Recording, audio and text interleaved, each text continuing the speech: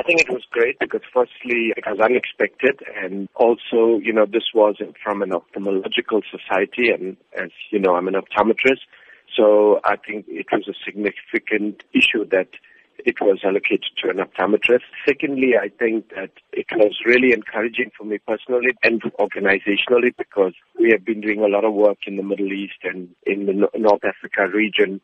And over the years, I've partnered with various organizations, and we saw this as an affirmation of the positive role that we have played in the Middle East region in ensuring that people don't go blind or remain visually impaired.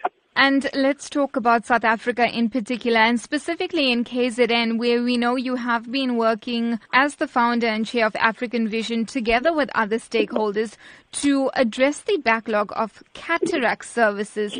How serious is this backlog? South Africa is a contradiction. We have the expertise. We often don't have the access.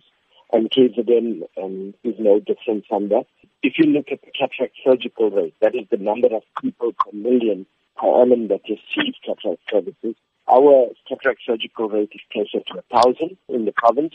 A good cataract surgical rate to ensure that we are keeping up with the number of people that need the service would be closer than to 2,000 per million population. So we've got a big challenge in the province.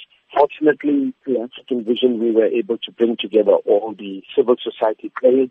But most importantly, we were able to get the full cooperation of the provincial government to make a small impact on trying and addressing the severe backlog that exists. You're also the campaign director of Our Children's Vision, working to expand eye health services to children in particular.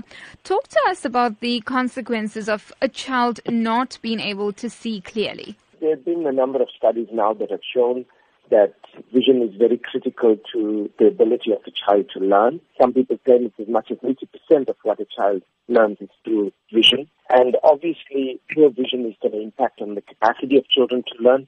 And particularly with poor children, it's going to impact on the capacity to earn later in life.